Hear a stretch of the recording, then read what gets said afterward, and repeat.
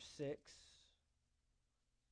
Judges chapter 6. Father, I thank you for tonight. I thank you for this opportunity to come before your word, to come into your house, to congregate, assemble together as your church. Father, I thank you that our ears are open, our hearts are receptive, our minds are attentive to the word of God tonight. I thank you that we cast off everything that might be trying to distract us or take part in our minds, and we put all that down tonight so that we can focus on your word, give attention to it, because your word is life to us. Your word is you speaking to us. It's spirit, it's peace, it's life. So everything we need is in your word. It's contained within the word that we'll hear tonight, Father. So I thank you that we receive it, not as the words of man, but as the words of God, that we will apply it to our lives and we will be equipped by it. In Jesus' name, everyone said, amen. Amen. It's good to be back with you. We were back on Sunday, but it's good to be back. How many of you were here last week for Pastor Brian? Good. Amen. Good group. I heard we had a good group. I have not heard his message yet, but I know that he brought a word from God, and I pray that it blessed you. And I know that he was blessed by being here and being a part of this body. Many of you know him from when he was here before, and I know that he was encouraged and blessed to be up here and have the opportunity to minister to you all. So that was good. We were out in Nicaragua, and we have had a great time there, and we've got much more to say concerning Nicaragua and what took place, and we will continue to cast vision. But one thing that I said on Sunday that I just want to kind of reiterate is just keep in reminder, it's real easy to get locked in our minds of Anchor Faith Church and the vision of Anchor Faith Church, and we never really get out beyond these four walls. But you got to keep in mind that Anchor Faith Church is down in St. Augustine with about 300 to 350 people that congregate there every Sunday and Wednesday. You've got Anchor Faith Church in Puerto Rico. That began about a year and a half ago now in July of 2011. And then you've got what's happening in Nicaragua. And you want to be in prayer for these different avenues of ministry that are taking place for the ministry. Our mission, our goal is to ignite the city, impact the nation, and influence the world. And we're starting to see that the cities we're igniting wasn't just St. Augustine. The nations we're igniting isn't just the United States of America. And then, in part of that, we're influencing the world. And it's taking place now. It's exciting for me because I've been with Anchor Faith Church in the full 9 years since it began, seeing the mission and the ministry grow from the ground up. And it's exciting to see something that once we used to talk about with a group of about 17 people in a middle school, now we're seeing it take place. Now we're actually influencing Nicaragua. And I'm telling you right now, what's taking place in Nicaragua is not just reaching Nicaragua. Because what we're looking to do there is develop up pastors and leaders and teachers that will then go into Guatemala and Costa Rica and Panama and San Salvador and Cuba and that whole Caribbean area down there. So it's not even just limited to Nicaragua. So just be excited and know that you're a part of something much bigger than all of us. Pastor Earl used to tell us from the beginning that the vision is bigger than us, but it requires all of us. Every single part, every single thing you do, every single prayer you put up, every time you watch the kids next door, you're helping over here, whatever it is that your role is with the church, it's beyond what we're doing here, but it's for the gospel of the kingdom. It's going out. Amen? So be excited about that. We'll have videos and more reports of what took place last week as we get those things together. Here in Judges chapter 6, I want to talk about something tonight. I want to talk about fearless, being fearless. And fear is not, sometimes we like to say that there are certain things we're scared of. There are certain things that we're afraid of. But in all honesty, fear comes on everybody at any given time, because fear is not just an emotion. I'm not talking about the emotional fear. tonight. I'm talking about the spiritual fear tonight. And that spiritual fear comes from the enemy to get you off your purpose and outside of your course. If he can get you afraid, then you will never pursue and you will never go after something. You notice that people that are fearful are passive and don't even want things to come to them. But people that are fearless seem to be more aggressive, and they'll go in and they'll actually attack and not just wait for things to come to them, but they'll go in and take hold of something. And as the gospel of the kingdom goes forth, and as kingdom citizens, the Bible says the kingdom suffers violence, and the violent take it by force. So there's a forceful advancement of the kingdom that needs to be taking place from the body of Christ. And you and I play that role. You and I are the ones that are forcefully advancing the kingdom in our jobs, in our daily lifestyles, in our homes. And there is an enemy out there that does not want you to forcefully advance. But I'm going to tell you tonight, he can't stop you either. He can't stop you. The only thing that stops you is yourself. The only thing that causes us to quit is ourselves throwing in the towel and saying, I can't do it anymore. So we want to get out of this mentality of fearfulness, and we want to become fearless people. And so I'm going to take you to a man tonight named Gideon. Most of us are aware of his story, but I hope to be able to pull out some points that maybe you haven't seen before. And we want to look at his life because this was a man that was full of fear. In Judges chapter 6, in the beginning, it talks about how basically this book of Judges is just one big circle, one big cycle. If you remember that God brought his people, the Israelites, out of the wilderness into the promised land. They eventually got in after 40 years. And they started taking over nations and taking over countries. But the Israelites fell into a cycle that you and I fall into many times in our lives as well. And that is that is forgetting God, thinking that everything we've accomplished and everything we've done, we did it on our own, and then pursuing the world rather than pursuing God. Instead of changing the world, we become changed by the world. And this is what happened. The Israelites, they ended up serving and worshiping gods of these nations that they were going in and supposed to be conquering and supposed to be changing for the kingdom. They ended up, the Bible says that they forgot God. They forgot his promises. They forgot who brought them out of Egypt. They forgot who brought them out of oppression. They forgot who gave them the promised land, who promised the land to Abraham, Isaac, and Jacob. They forgot this God. And when you forget that God, you get into a very dangerous place. And the Bible says here in Judges 6 that God actually handed them over to their oppressors, to their enemies. Now, God wasn't bringing destruction and turmoil. They brought it on themselves. But that just allowed for their enemies to now rule them. That allowed for this group here in Judges chapter 6, the Midianites, to conquer them and rule over them. And so go down to verse 11. And it says, Now the angel of the Lord came and sat under the terebinth tree, which was in Ophrah, not Oprah, but Ophrah, which belonged to Joash the Abiezrite, while his son Gideon threshed wheat in the winepress in order to hide it from the Midianites. This man, Gideon, is scared. He's not fearless, he's fearful. He is afraid because enemies are coming against them, and he feels hopeless, he feels helpless, he feels like there's nothing that I can do, so let me just get down, mind my own business, because actually threshing wheat, which is the action he's doing here, is supposed to be done at a high place, because when you thresh it, you want the wind to take it. Well, he's down in a wine press. He's in a depressed state. He's in the bottom of something, which isn't even the ideal place for him to be doing what he's supposed to be doing. He's hiding. He's scared. He doesn't want the Midianites to come and take what is his. He doesn't want them to come and take him or his family. So this man is hiding. But look at verse 12. And the angel of the Lord appeared to him and said to him, The Lord is with you, you mighty man of valor. You mighty man of valor.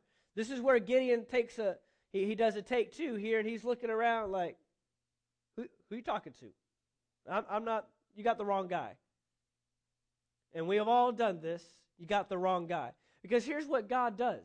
We've talked about this before. God always talks to you in view of your future. God always talks to you in regards to your potential that's inside of you, not to what your present state or what your past has been. Why does he do that? Because God doesn't operate in time like you and I. He's not walking our lives out. He never asks the question, I wonder what's going to happen next. He never asks that question. God is not sitting up in heaven looking at your life and saying, well, I wonder what Thursday's going to bring. I wonder what's going to happen in 2013. I wonder where they're going to be in 5 years. I wonder what his life is going to look like in 6 years. I wonder if that business is going to work. I wonder if he's really going to be able to accomplish that. I wonder if they're really going to finish school. He doesn't ask those questions because everything to God has already happened. So basically, you can put it this way, your future is in his past. It's already taken place. You are an open book to God, and he's just wondering, are you going to walk out the steps I've already laid out? Because the steps of a righteous man are ordered of the Lord. So Gideon is a life here that in the natural is scared, fearful, afraid, doesn't want to be known, doesn't want to come out, is trying to hide because his people have given themselves over to the world. But God looks at Gideon's life as an open book saying, here's what I know you're going to do if you give your life to me. Here's what I know is inside of you.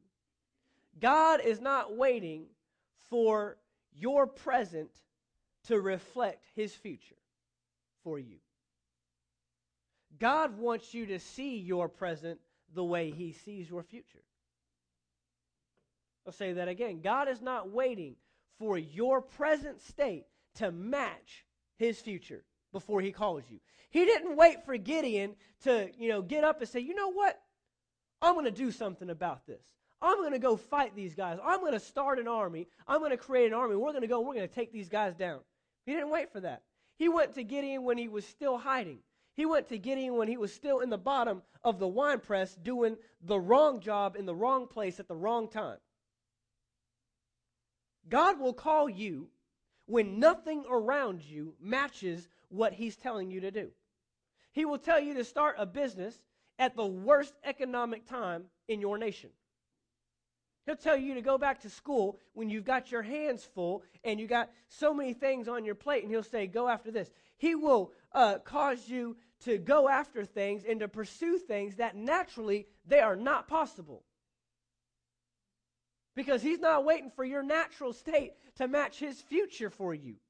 He's just waiting for you to see your present in his future position. If we could just get the picture of what God sees in us, the potential he's placed within us, and what he has for us, we'd accomplish great things. We'd accomplish great things.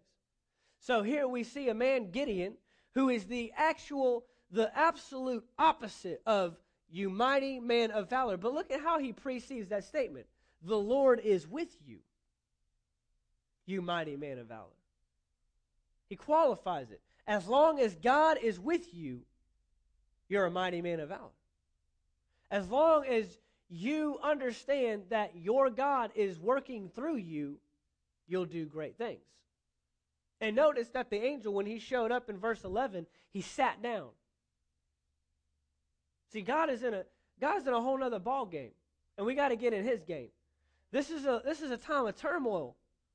These Israelites are under distress. They have an enemy coming to attack them, and an angel comes, and he doesn't get in his face and say, listen to me.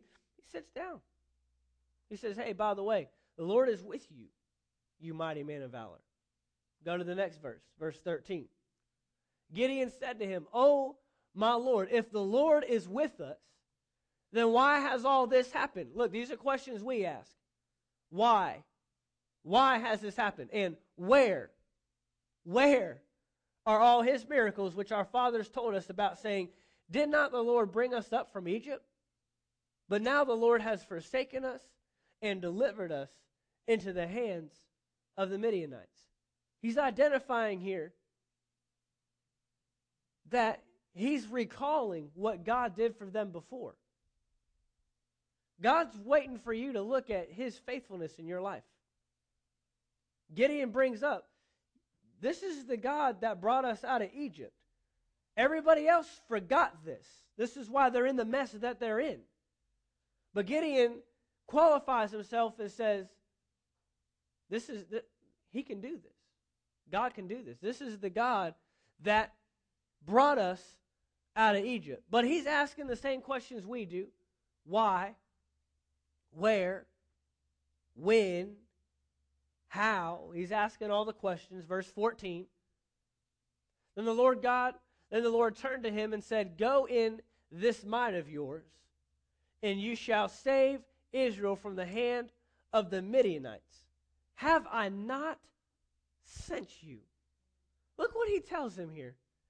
Go in this might of yours. Yours. What's he saying? Start with what you've got. Start with what you got. We're looking at a man that is fearful. What does he have? But then he reminds himself, this is the God that brought us out of Egypt. Look, if you are in a fearful, depressed state, and all you can think of is what God did for you before, and you're wondering where that God is, let that charge you on. Let that spur you on to say, you know what? He did it before, he can do it again. Because in the natural, go in the might of yours, this angel has lost it. This is one of them crazy angels. But he's not. Because he's going off of what Gideon identified. You remember what God did for your forefathers. You remember how God came through for your ancestors. You remember how he brought you out of 400 years of oppression by the Egyptians, brought you through a wilderness and gave you a promised land that he promised to you thousands of years before that. You remember that. So go in this might of yours, and you shall save Israel from the hand of the Midianites. Have I not sent you? God, when he calls, it's active. It's always in the present state. Have I not sent you? That's past meaning it's still ongoing. This is it. I've sent you. I've called you. This is the purpose I've placed for you. This is the potential that I've put inside of you. Go in the might that you have and watch what God will do with that. Watch what God will do with that. So keep going. Verse 15. So he said to him, "Oh, my Lord, how can I save Israel? Indeed, my clan is the weakest in Manasseh, and I am the least in my father's house." More excuses. I mean, Gideon is full of it here. Sounds like Moses. Sounds just like Moses. No, you got the wrong guy. No, you don't know what you're talking about. No, what about this? No, what about that? I'm the smallest guy in my family. I'm the weakest. I'm the least. My clan, my tribe, my family, we're the smallest in all of Manasseh. I mean, he's just rambling off excuses here. Why? Because when God speaks to you about greatness and you're in a position of fear about where that thing's going to go or how that thing's going to turn out, that's when it's hard for you to picture what God has for your life. That's when it gets hard. But here, God once again says in verse 16, "Surely I will be with you, and you shall defeat the Midianites as one man." Then he said to him, If now I have found favor in your sight, then show me a sign that it is you who talk with me. Do not depart from here, I pray, until I come to you and bring out my offering and set it before you. So now he does a little test with this angel, and he goes and he prepares an offering. He places it on a rock to find out, okay, if you're really sent by the Lord, then you're going to accept this offering. And so he takes the offering, he places it on a rock, the angel reaches out, and a fire consumes the offering, which is God accepting the offering. And now Gideon knows you've been sent by God. There's a little disclaimer I have to make here, because we cannot get ourselves in the cycle of what Gideon was in. And if you go on reading, if you know the story of Gideon, he does another test with God. And he says, all right, God, if this is really what you're calling me to do, then I'm going to take a dry fleece and I'm going to place it out at night on the ground. And in the morning, I want the ground covered in dew, but I want the fleece to be completely dry. And so it happens. And then he says, well, you know what, let's do it this way. And he reverses it. He says, I'm going to take the fleece, a dry fleece, place it on dry ground. The next morning I want to go out. I want the fleece to be soaking wet, but I want the ground to be completely dry. He's doing these little tests with God, and God appeases him. But there's something that Gideon doesn't have that you and I do have. And that's the Holy Spirit living on the inside of us. See, we don't need to test God. And God doesn't have to prove to us that it's him who's speaking to us, because we have the Holy Spirit who bears witness with our spirit. You got to be careful with that as New Testament believers. This is a man in the Old Testament. Jesus Christ has not died. He hasn't accepted Jesus as his Lord and Savior. He hasn't received the Holy Spirit into his life. And so he's doing these little tests. But you and I have a greater witness on the inside of us, even greater than fleeces being dry or sopping wet the next morning. We have a witness inside of us, the Holy Spirit, that's speaking to us, that can give us that clarity and give us that direction. So we don't need to test God. But here, God allows Gideon to test him, question him. And so we see here that God is speaking to Gideon. He's talking to him in basis of his potential, in basis of his future. He's not bringing into regards his past, being a small person in a small family, in a small tribe, in a small clan, and not his present state of hiding in a wine press when he should be out threshing wheat out in the open.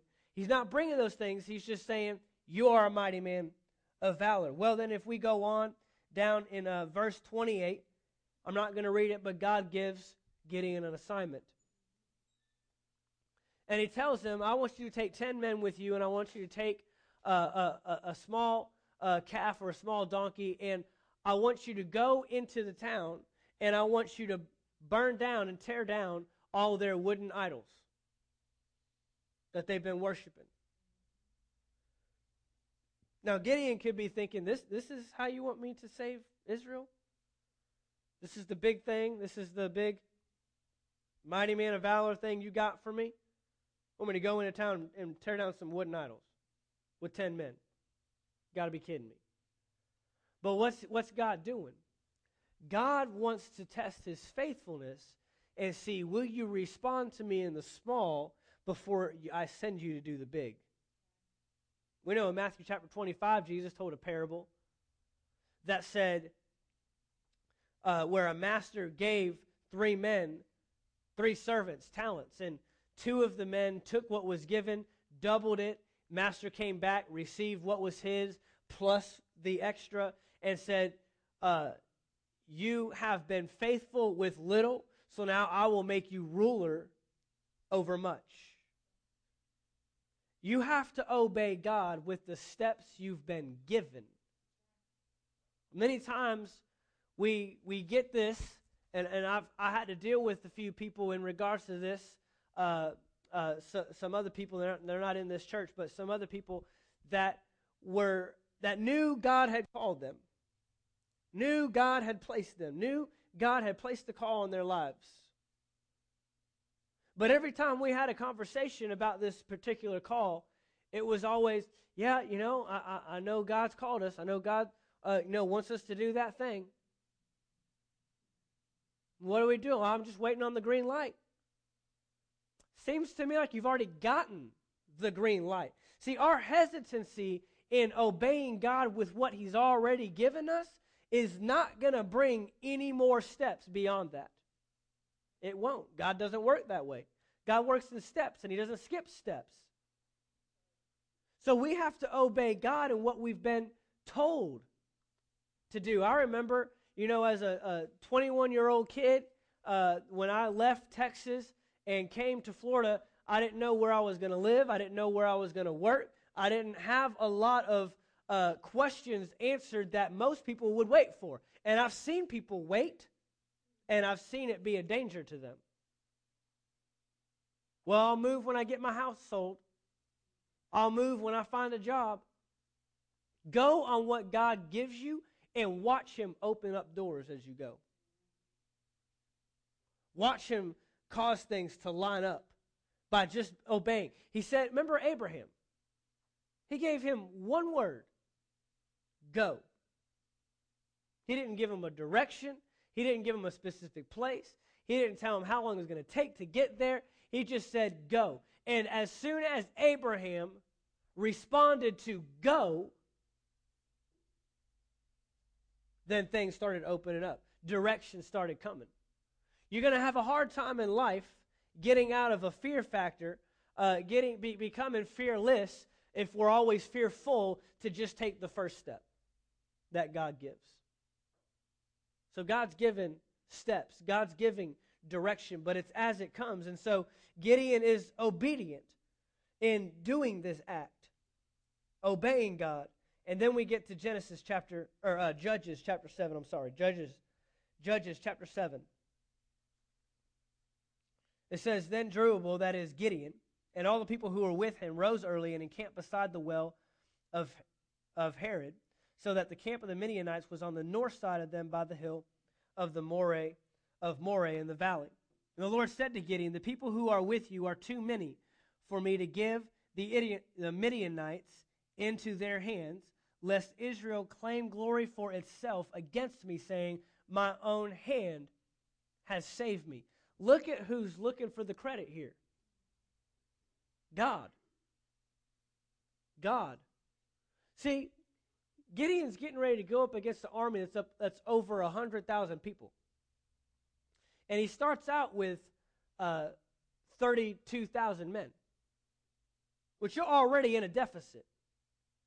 We're already in the red. I mean, we need to get a couple more nations and clans and tribes together. We're already working with the bare minimum. And God says, no, 32,000 is too much.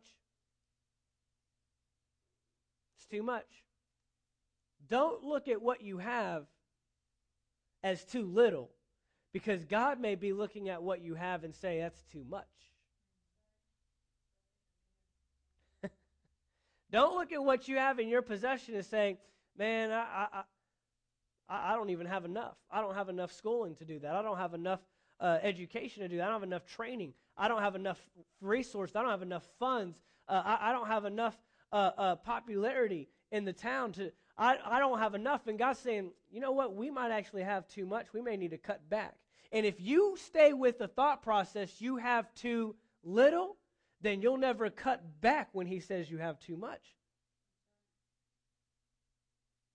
See, we got to get in a mindset of what God sees and how God performs and let God do what he's wanting to do. We can always discount ourselves. We can always discredit ourselves. We can always find the excuses. But now when God starts to speak, we've got to obey those steps. Gideon's already proved himself in some of these steps. So now here we are, verse 2, and he says, got to get rid of some. Verse 3, now therefore proclaim in the hearing of the people, saying, whoever is fearful and afraid, let him turn and depart at once from Mount Gilead. And 22,000 of the people returned. 10,000 remained. That's rough. That's rough. I'm already in a deficit with 32,000. I've just seen over half of that leave. I'm now operating with 10,000. All right, God, cool it. We're there. We got it. All right, 10,000. Fine. We'll go with 10,000. But God's not done. He still ain't done. Go to verse 4. But the Lord said to Gideon, the people are still too many. Bring them down to the water, and I will test them for you there. Then it will be that of whom I say to you, this one shall go with you, the same shall go with you. And of whomever I say to you, this one shall not go with you, the same shall not go. So he brought the people down to the water, and the Lord said to Gideon, everyone who laps from the water with his tongue, as a dog laps, you shall set apart by himself. Likewise, everyone who gets down on his knees to drink. And the number of those who lapped, putting their hand to their mouth, was 300. But all the rest of the people got down on their knees to drink water. Then the Lord said to Gideon, by the 300 men who lapped, I will save you and deliver the Midianites into your hand. You got to just picture Gideon, man. He's seeing this thing get split apart. He's seeing, okay, got about 300 over here. We've got about 77. Man, I sure hope God is going with the 7,700, man. It's got to be the ones that got all the way down. I mean, they look silly doing it that way, but 7,700. Fine, I can go from, I can go down to, actually it's 9,700. 9,700. Not 77. That'd be 2,300. 9,700 men in one section, and we got 300 lousy soldiers over here.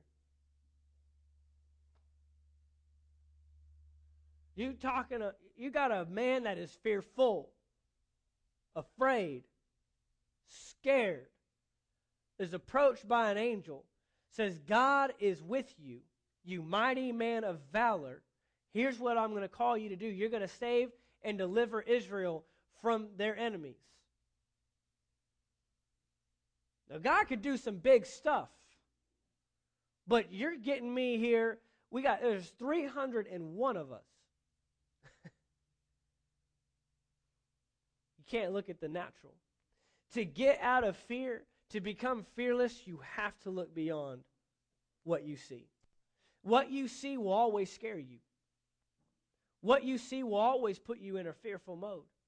What is going on around you will always be contrary to what God is telling you to do.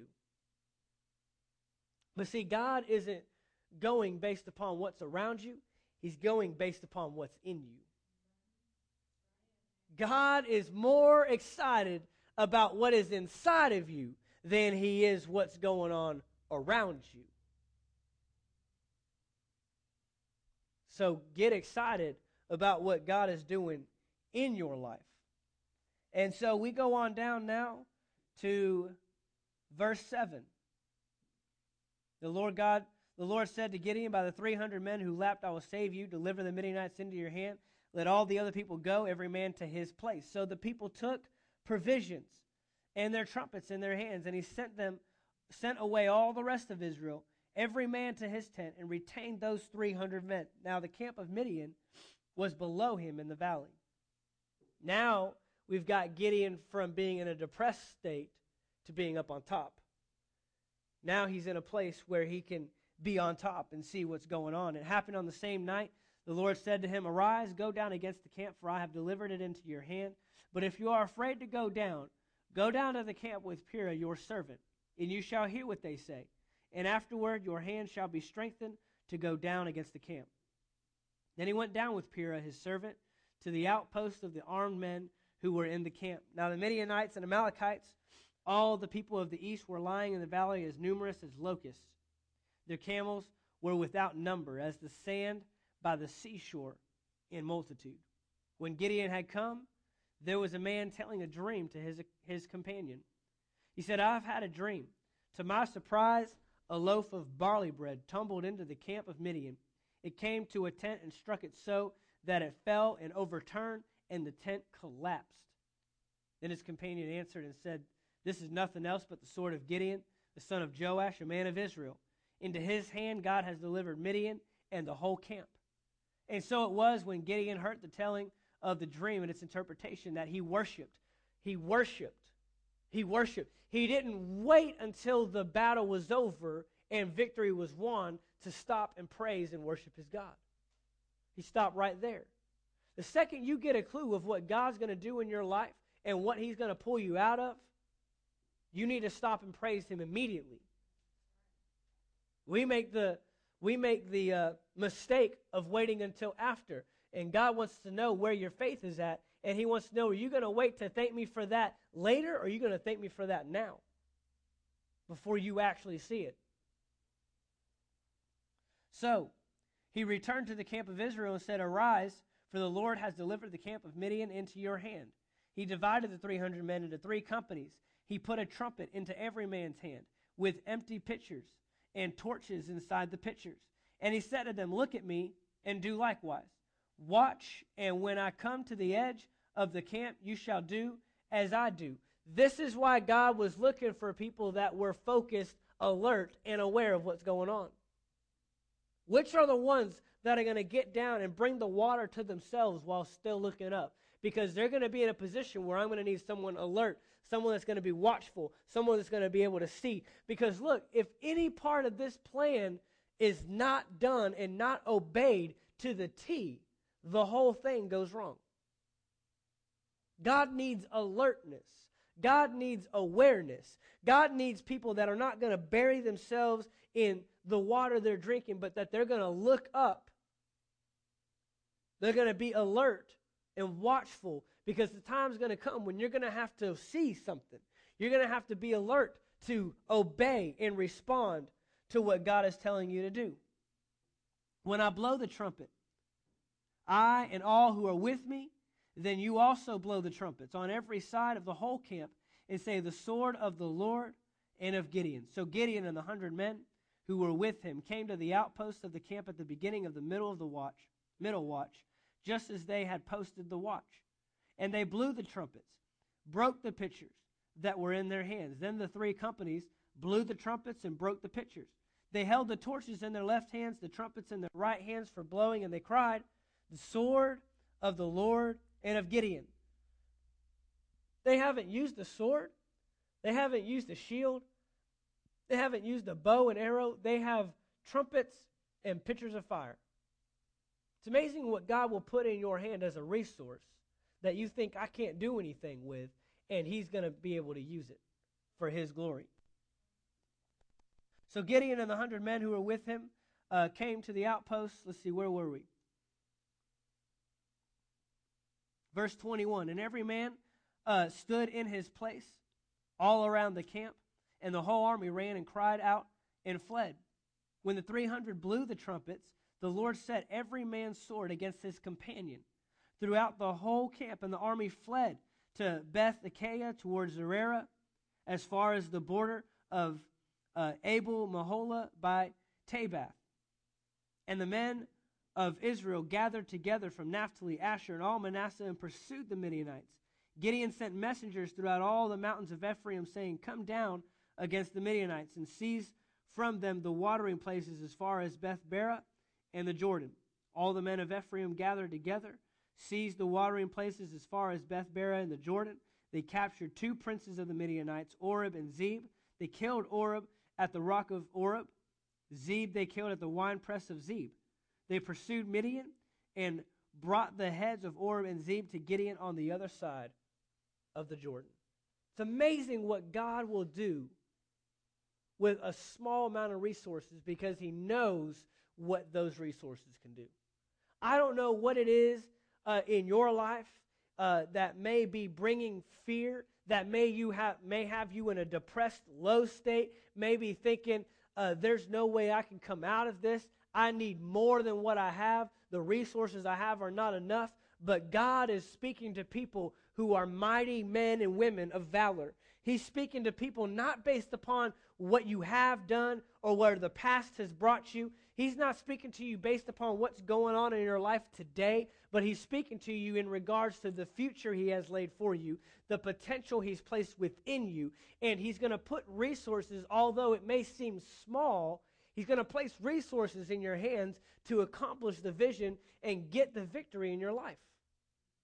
That's what it means to be fearless.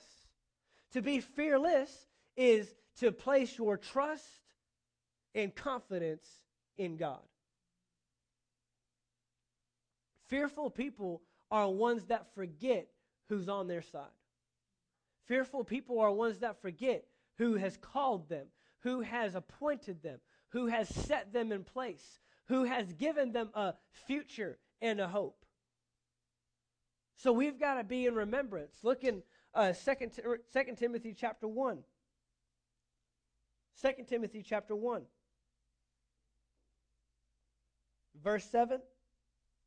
This is a popular verse. For God has not given us a spirit of fear, but of power and of love and a sound mind. Watch this.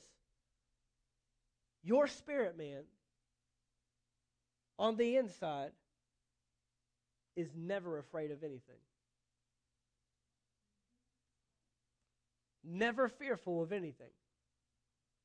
Never gets scared.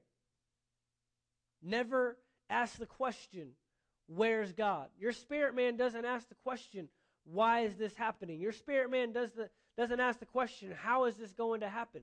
Your spirit man doesn't ask those questions. You know what asks those questions? You do, in your mind. That's why he said you don't have a spirit of fear. I'm not talking about the emotion of fear. I'm not saying you look at a cockroach and you scream and run the opposite direction. I'm talking about fear as in a spirit of fear, but your spirit man never gets afraid. He's given you a spirit of power, of love, and a sound mind.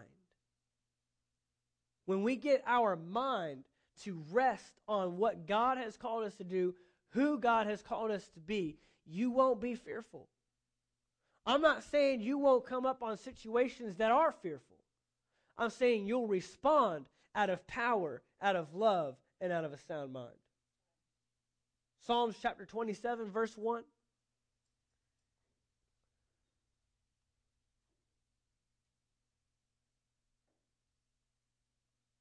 Psalms 27, verse 1. The Lord is my light and my salvation. Whom shall I fear? The Lord is the strength of my life. Of whom shall I be afraid? See, look, Gideon was able to go against that army and remember what that angel told him. The Lord is with you, you mighty man of valor. When we can focus on who God is with us, and who God has made us to be, we'll get out of fear. We'll learn to live fearless. We'll learn to live fearless. Now, I want to throw this in there because this was Gideon's problem. Gideon was not living out who he was. Gideon was not a reflection on the outside of who God had called him to be on the inside. Your starting point to getting out of fear, your starting point to being fearless, is getting in the will of God for your life. That has to be your starting point. What is God's will for my life? What does He want me to do? What does He want me to change? Where does He want me to be? Who does He want me to influence? When Gideon got out of the winepress, look, what Gideon was doing wasn't wrong. It was where and how he was doing it that was wrong. Sometimes we can just get caught up in, well, I'm doing the right things, but we're not doing the right things in the right place at the right time. And we got to get it all to line up. Gideon had to do the right thing in the right place at the right time so the Lord could show up in his life. We're the ones that cut off that supply. We're the ones that cut off that resource. God is saying, I'm with you. So bring yourself out. That means maybe doing something that does bring a lot of fear to your life. That means branching out and stepping out and saying, man, this is different. This is more than what I'm used to doing. This is more than what I'm used to giving. This is more than what I'm used to applying. But watch what God will do when you give Him all of you. See, really all that God was asking for was Gideon. That's what He was asking for. Gideon's obedience allowed the 300 men to come alongside him. Gideon's obedience allowed him to go down and find out that God was really for them and to hear that dream. It was Gideon's obedience. If he didn't obey the first step, it would have never opened the doors for anything else. So a fearless person is one that remembers that God is their light. God is their salvation. God is with you. You have a spirit not of fear, but of power, of love, and of a sound mind. Amen? Well, Father, we thank you tonight for this word. We thank you that you have called us to be fearless for the kingdom of God. You've called us to advance. Gideon went from someone that was hiding in a winepress to someone who was attacking another nation, another country. No matter what enemies have come against us, no matter what things have shown up in our lives to overtake us, Father, you have called us to conquer and win every time. But it requires a fearless attitude. Fearful people don't win. Fearful people don't overcome. So, Father, I thank you tonight. We take this word, we apply it to our lives. Those situations that maybe have been a little fearful, a little frightening to step into. I don't know if I'm ready to go in that far. I don't know if I'm ready to take on all that. I don't know if I'm ready to give all that up. Father, you have called us to be fearless people for the kingdom of God, to advance and take ground. And so I thank you that you are equipping, encouraging, empowering every single one of us tonight to live and operate fearlessly. In Jesus' name. And everyone said, amen.